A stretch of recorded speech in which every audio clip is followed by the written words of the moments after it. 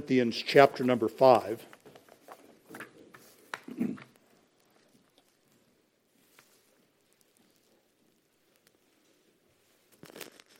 1 Corinthians chapter number 5. We've been now for about the last 4 months working our way through the book of 1 Corinthians.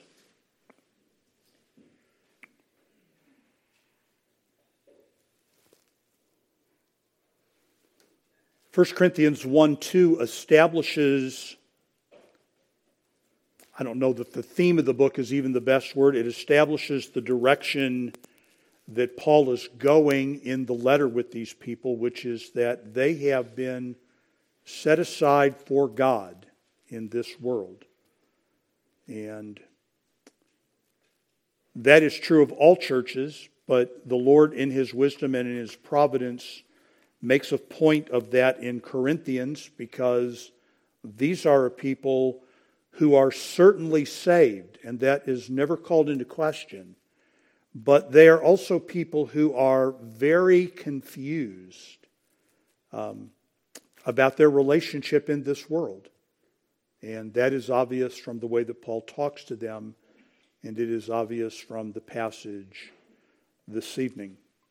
Let's read together the entirety of the chapter. It is fairly short, but we will take a couple of weeks to work our way through it completely. 1 Corinthians 5:1, it is reported commonly that there is fornication among you, and such fornication as is not so much named among the Gentiles, that one should have his father's wife. And ye are puffed up, and have not rather mourned, that he that hath done this deed might be taken away from you. For I verily, as absent in body, but present in spirit, have judged already, as though I were present, concerning him that hath so done this deed. In the name of our Lord Jesus Christ, when ye are gathered together, and my spirit, with the power of our Lord Jesus Christ, to deliver such an one unto Satan for the destruction of the flesh, that the spirit may be saved in the day of the Lord Jesus. Your glorying is not good. Know ye not that a little leaven leaveneth the whole lump? Purge out therefore the old leaven, that ye may be a new lump, as ye are unleavened. For even Christ our Passover is sacrificed for us. Therefore let us keep the feast, not with old leaven, neither with the leaven of malice and wickedness, but with the unleavened bread of sincerity and truth. I wrote unto you in an epistle not to company with fornicators, yet not altogether with the fornicators of this world, or with the covetous, or extortioners, or with idolaters, for then must ye needs go out of the world. But now I have written unto you not to keep company. If any man that is called a brother be a fornicator, or covetous, or an idolater, or a railer, or a drunkard, or an extortioner, with such an one know not to eat. For what have I to do to judge them also that are without? Do not ye judge them that are within. But them that are without God judgeth. Therefore put away from among yourselves that wicked person. So we know that 1 Corinthians, well, let's pray. And I guess I should ask the Lord's help before we go any further. Father, I pray for us as a body, not only that we would understand the content of 1 Corinthians, but that we would live it. That the things you wish to never happen in Corinth never happen in American churches. And so we pray for that grace as well. Understanding, comprehension, obedience, submission. We ask these things in Jesus' name. Amen. So Paul, of course, started this church. We can read about that in the book of Acts. He spent 1.5 years there. It was his second longest tenure in any one location. As far as we know, 3 years in Ephesus, 1.5 years at Corinth. He established this church. We know that Paul and Apollos shared ministries both to the church at Ephesus and to the church at Corinth. And we know that there have been a series of letters that go back and forth between them. Paul had written to them already. That's mentioned in 1 Corinthians 5. It is not part of Scripture. He had written to them. they had written to him. And what we have as 1 Corinthians is his response to that letter. Before he gets to their questions, he tackles things that are of concern, of course, ultimately to the Lord and also to himself. And so before he gets to what they want to know, he talks to them about what they need to know. And they need to know the bulk of the book to this point, the first 4 chapters, have dealt with their worldliness when it comes to the way they view spiritual leadership, which is just staggering to even think that that could be such a thing, that we could think improperly about the spiritual leaders that God gives us. But you don't need to spend much time around fundamentalism to know that, as staggering as it might seem, it is a very real problem for both people to elevate spiritual leaders above what they ought, and for some spiritual leaders to allow themselves to be elevated above what they ought. And now we have what comes to us really, I don't want to say as a unit, but in 1 Corinthians 5, 6, and 7, Paul talks to them about really 3 subjects. He talks to them about sex, and he talks to them about money, and then he will talk to them about sex again, and then he will talk to them about their status or their state in this world. And so before Paul ever gets in 1 Corinthians 8 to the question they ask, these are the things that they need to deal with. And again, I would point out that they need to deal with them from the position of understanding that God has called them out of the world and left them in Corinth so that they might have a ministry to the Corinthians that are remaining in the world. And all of the things that are being discussed there, the way they think about ministry and spiritual leaders and the way they think about sin or whether it even is sin, are all reflections of that. So let's just come to this chapter then. And what I want to do this evening is, rather than just simply walk through it verse by verse, I want to just ask some questions of the passage to make sure that we are in sync with what Paul is concerned about. Which then is my segue into the first question that I would ask of the text, that we should be asking of the text. What is Paul's main concern in 1 Corinthians 5? What is the thing that he is most distraught about? And let me provide you, of course, the answer to that, which is Paul's biggest concern, I would propose to you, is that the church in Corinth doesn't understand the distinction that God views between the church and the world. It doesn't really see itself as a distinctive entity, that it is no longer the world. And let me just give you, let's just walk again. Again, I'm not going to read all through the passage, but let me read some of the verses that would explain to you why I would take that tack. Verse number 2. You are puffed up and have not rather mourned, that he that hath done this deed might be taken away from you. Now, so whatever's going on here, folks, right? Paul is upset that they have not removed the person from among them. In other words, in Paul's mind, there is this great division. And what this person is doing is of such import and such magnitude that there is no place for him among the Corinthian church. He needs to be removed.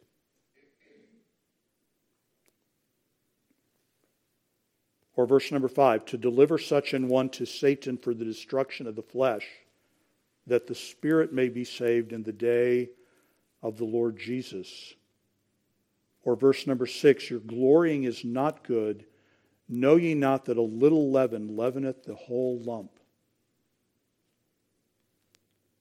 And again, this is a favorite formula that Paul uses with these people who have come across to him as having this vast, extensive body of knowledge.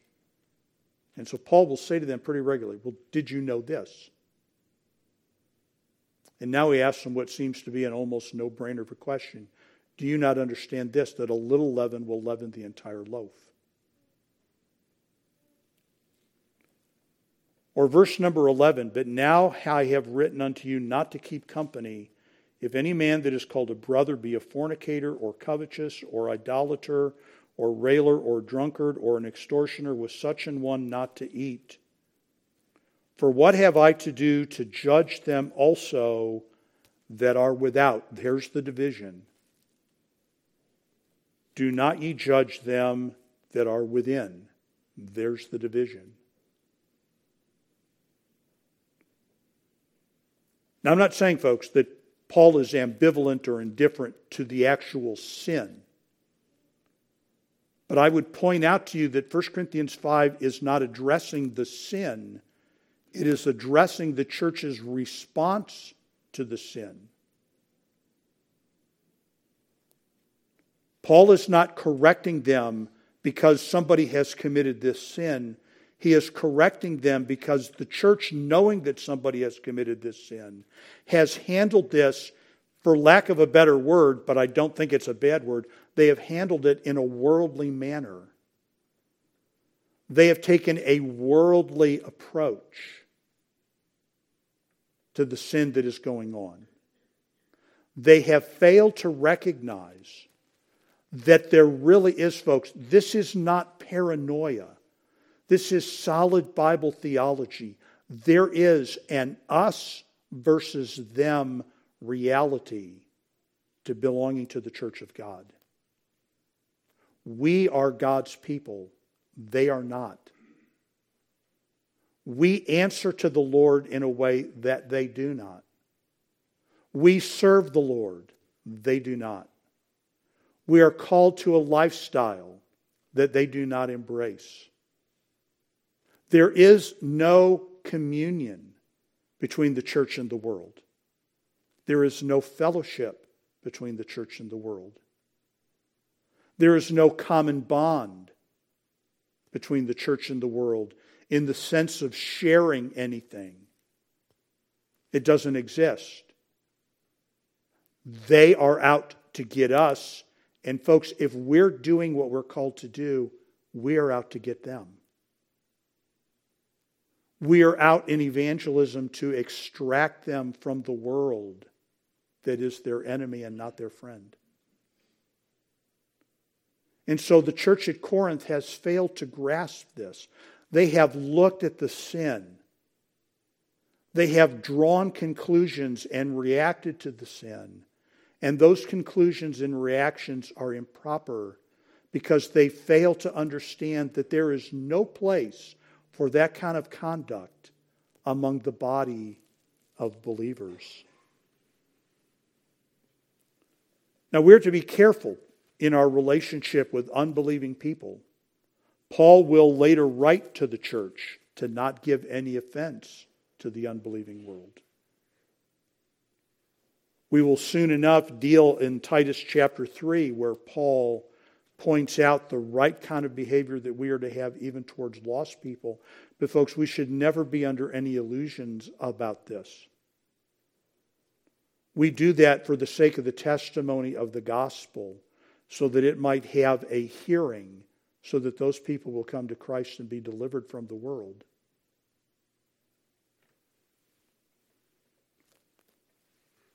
So returning back then to the entirety of the chapter, Paul is not simply distraught that there is immorality among the congregation. He is really distraught that the congregation is not handling the immorality biblically and drawing what would seem to be a very hard line.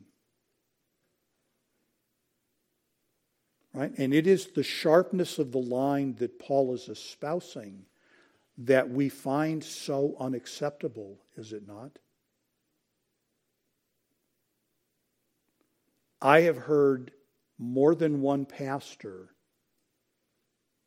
defend something along these lines with this explanation, but we're just trying to minister to people. Now we'll touch on that a little bit more next week.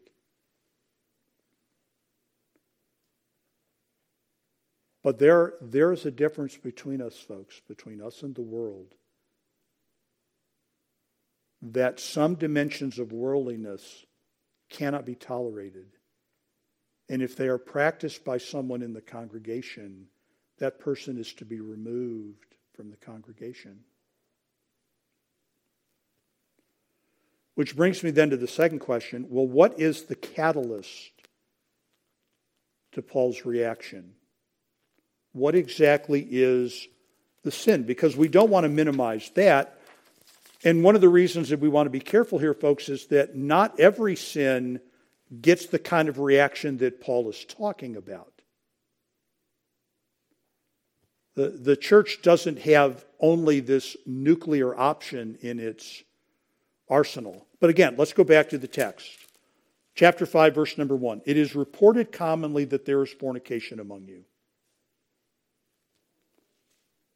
And in fact, in the Greek language, which allows the writer to put the important parts at the first, regardless of what part of speech they are,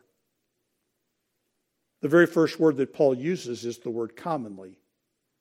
Everybody knows this. Everybody knows this. This is not a secret. And in fact, folks, I would argue on the basis of the way Paul talks to them that this is not even one of those things that could be classified as an open secret where everybody knows it but nobody's really talking about it. Everybody knows it. Everybody is addressing it. Everybody is weighing in on it.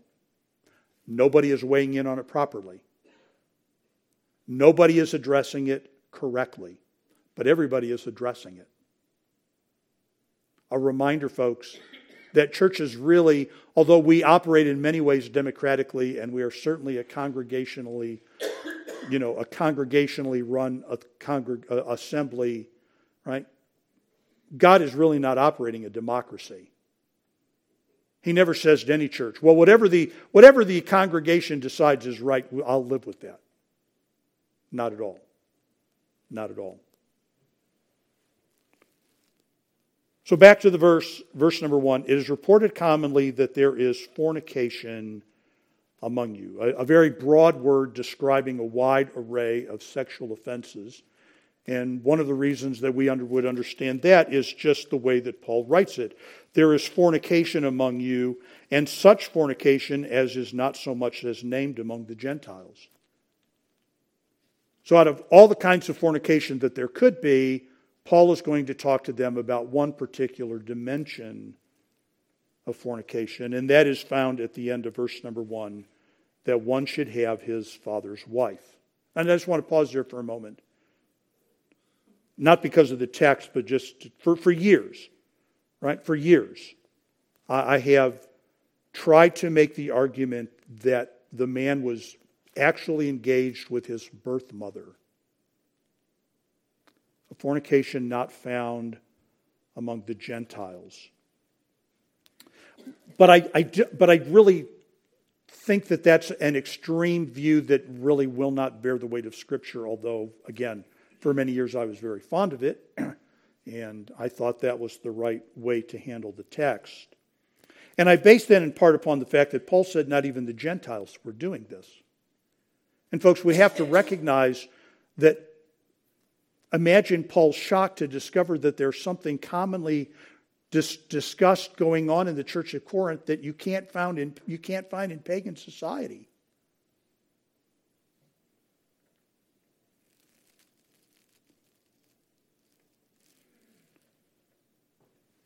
We know that Roman civilization is heavily based upon Greek civilization. We know that much of Roman religion is incorporated from Greek religion. They took the Greek gods and gave them Latin names and went on their way to worship them.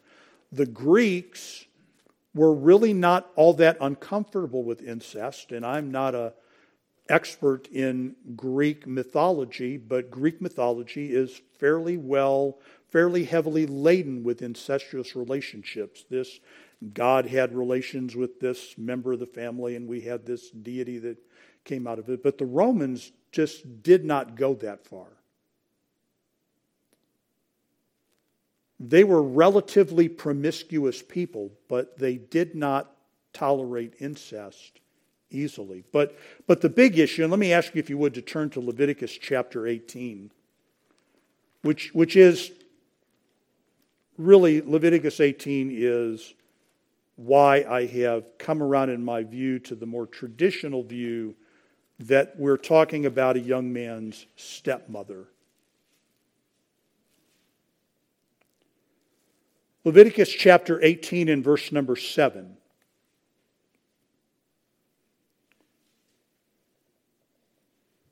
The nakedness of thy father or the nakedness of thy mother shalt thou not uncover. She is thy mother.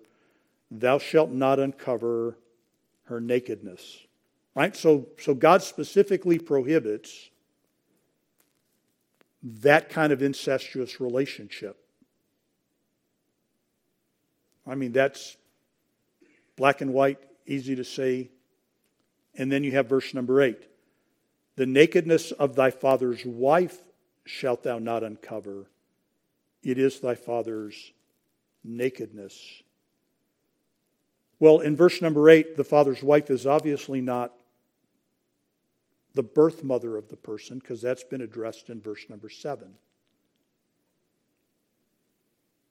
So this is either another wife, because the Jews did practice polygamy, or this is a stepmother, in that birth mother died or birth mother was divorced and another wife was brought in.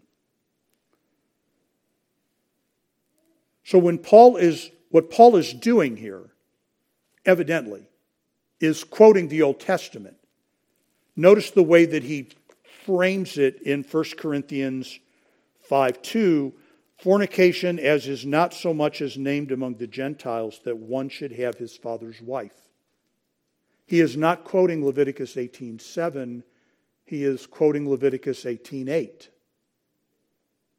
He is quoting a verse that would lead us to understand that he is talking about a stepmother at some level. He is quoting that passage.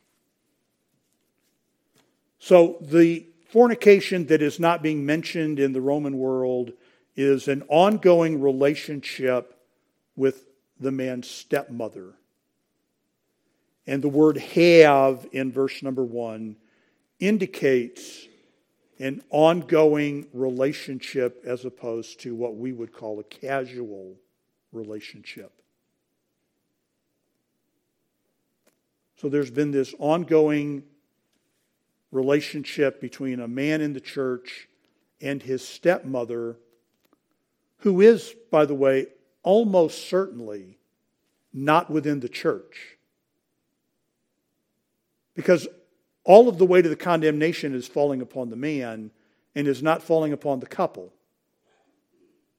And Paul is going to point out later in the chapter that he has no responsibility to judge outsiders. He's not thrilled that this stepmother is involved with her stepson, but this is a church matter.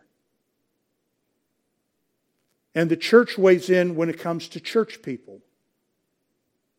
And so the young man, or the man, he may not be a young man, the man is being singled out. Although the woman is certainly complicit in the sin. But again, the perspective is, this is a church. And what goes on outside of the church is not church. And you can't allow not church to govern church. Church has to govern church. Which brings me to the third question, right? First question, what is Paul's overarching concern? They fail to recognize the distinction between the church and the world. What is the catalyst for that fault? An ongoing incestuous relationship within the assembly between a man who is in the assembly and a woman who is not in the assembly. Everybody knowing this, what is the church position about it? That's the third question. And Paul describes their attitude a couple of ways. Chapter 5 and verse number 2. Ye are puffed up. You are puffed up about this. Paul has accused them of being puffed up in 4:6, 4:18. He will accuse them in 8:1 and in 13:4 of the same thing, being puffed up, being inflated, being filled with air. Right? This is their pride. And in chapter 5 and verse number 6, he says that they are boasting about this. You're glorying. You're glorying. Their inflated view of this has led to them bragging about this. And again, this is another phrase or word that Paul has used with the church. In 129 and 131, he has condemned them for glorying in men and told them to glory in the Lord. And what Paul says in verse number 2 is that what they should have been doing was mourning. The church should have been broken and grieved. And Paul has something in mind. He wants that grief to come to a certain type of activity that their pride is never going to do. We'll come to that. But let me just point out to you, if you're looking at verse number 2, ye are puffed up and have not rather mourned. The word that is, right? That's that little word that carries the idea of in order that or so that.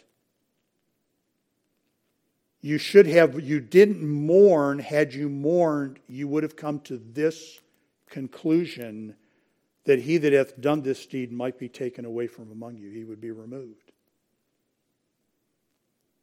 Had they mourned, that's what they would have done. Had they grieved over the sin and over the offense to the assembly, that's what they would have done.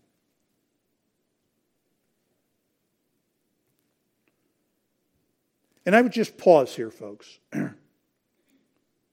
and point out to you that if we were dealing with this in our church, right? I mean, we can look at 1 Corinthians 5 from some bit of distance.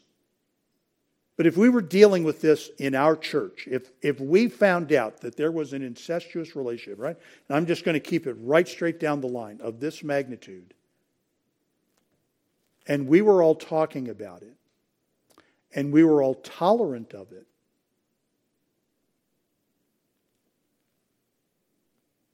One of the questions that we would be asking ourselves is, why are we tolerant of it? What is it about that relationship that seems to be so acceptable to us? And a lot of the things, folks, what I'm getting at is a lot of the things that in the modern church we would want to bring into the equation so that we felt like we had the right decision-making process.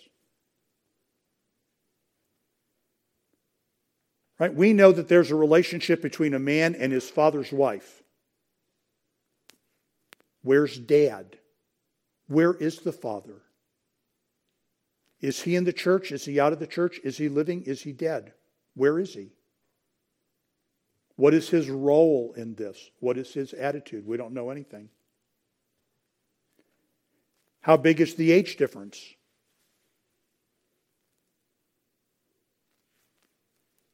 Is the stepson younger or older than the stepmother, and by how many years?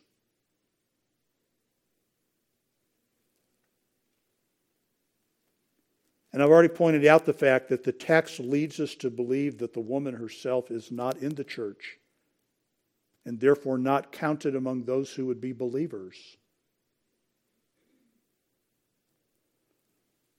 And one of the things that we do know is that this is not a marriage,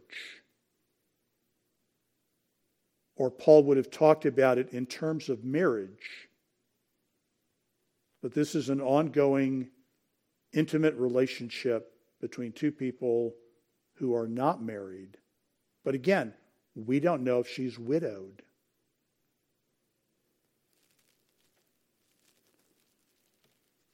And these are the kind of questions, folks, that would get asked, that people would want to know about, that they would feel are important. But they are not important to the Lord. I mean, what's important to the Lord is this. There's this incestuous relationship going on, and the church is not addressing it properly. And that's all you need to know. That's what you need to know. There are no mitigating factors, folks, that are going to sanitize this or make it acceptable.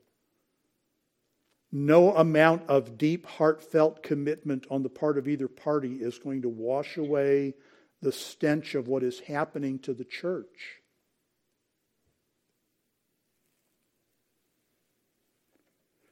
But on the other hand, folks, the text does not explain why it is that the church was bragging about this.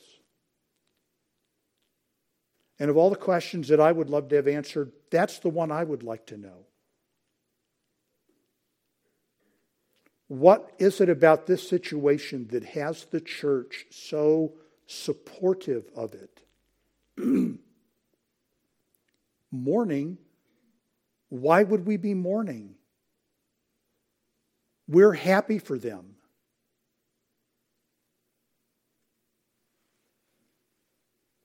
And one of the questions that gets asked, and we just don't know the answer, is this their idea of what genuine Christian liberty looks like?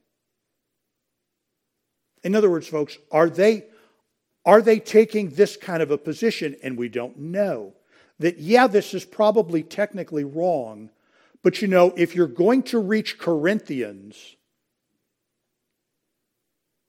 you got to have to be somewhat flexible.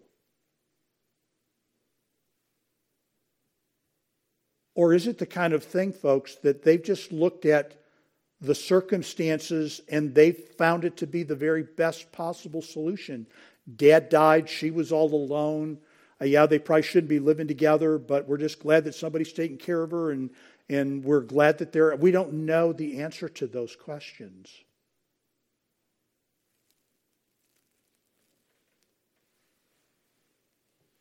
But again, folks, biblically, it is very simple and very straightforward. And all of those kinds of mitigating or aggravating factors don't come into the equation. You are violating a clear scriptural prohibition. You are engaged with your father's wife. You may not do that. Nothing about salvation by grace and being free from the law makes that kind of fornication tolerable. And you're not dealing with it properly, period. End of the conversation. Which brings me then to the fourth question that we will raise tonight and spend more time on next week. What should the church be doing?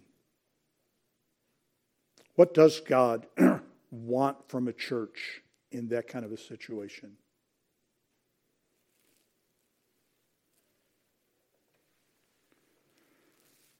Let me just point out to you that the structure of the chapter revolves heavily around, again, not the sin that is being committed by the man, but the sin that is being committed by the church in not dealing with the sin of the man. Verses 2 through 5 are one collection of Paul addressing the church response. He talks about the offender. It is commonly reported that There's this fornication. You can't find this fornication anywhere. The one should have his father's wife. You're puffed up. You're not rather mourning. Here's what you need to do. Verse number 5. Let's go to verse number 4. In the name of our Lord Jesus Christ, when you're gathered together, and my spirit with the power of our Lord Jesus Christ, to deliver such an one unto Satan for the destruction of the flesh, that the spirit may be saved in the day of the Lord Jesus. So whatever is going on there, folks, and I would argue that what Paul is describing there is what we think of as church discipline. Right? Paul is not suggesting that the church should build a scaffold and hang the man. Paul is suggesting, he's actually not suggesting, he is instructing them in verse number 2 that the man should be removed, that he should be removed, verse number 5, by being in essence handed over to Satan and removed from whatever protection he might have in the body, which is something we really don't think about. We don't really think about having any kind of shelter or covering by being part of a local assembly, but God does.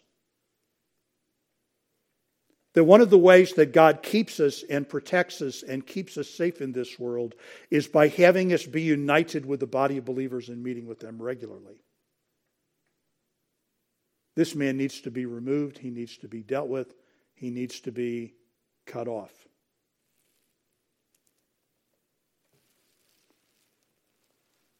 And again, we will deal with this more next week, but verse number 4, folks, is loaded with spiritual, scriptural authority for this. In the name of the Lord, in the power of Christ, my spirit. All of the authorization that is necessary is vested to the church to deal with these kinds of issues. And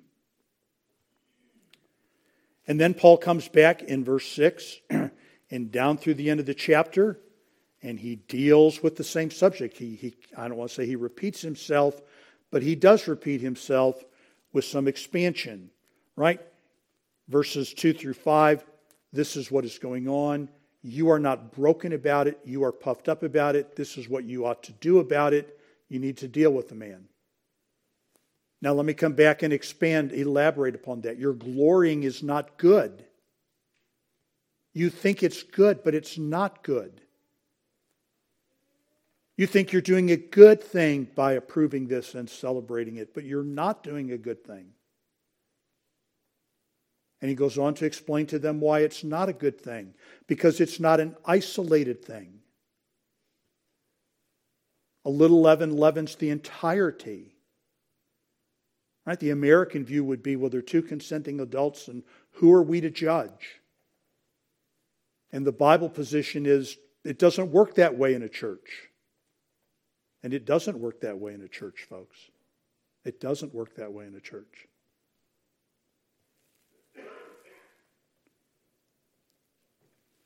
And so you need to deal with the offender. You need to deal with him deliberately and specifically. And so verse number 13, he comes to the same conclusion. Right? So you have these two cycles of Paul talking about the offense and the offender and the right response to the church. He needs to be removed. Hand him over to Satan. Get him out of the assembly. 1 Corinthians 5:13, them that are without God judgeth, therefore put away from among yourselves that wicked person. The responsibility of the assembly to put that wickedness away. Deal with the man. Again, folks, we will talk about this in more detail next week. But I implore you to allow God's thinking and rationale to color your thinking about these kinds of things. Right? It sounds very mean-spirited, doesn't it? This man needs the ministry of the church, and he should be allowed to have the ministry of the church, and you're not going to help anybody if they're not part of the ministry of the church.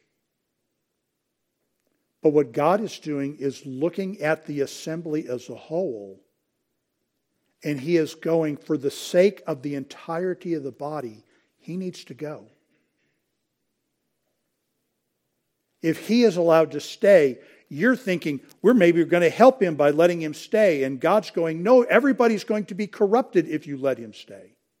He's got to go. He's got to go. And we will talk about this next week, right? Because we have an inspired resolution to the whole problem. What happened? We know what the church did, and we know what the outcome of what the church did. So we are not left hanging here when it comes to this particular issue. But that's next week. We are a sanctified people, folks.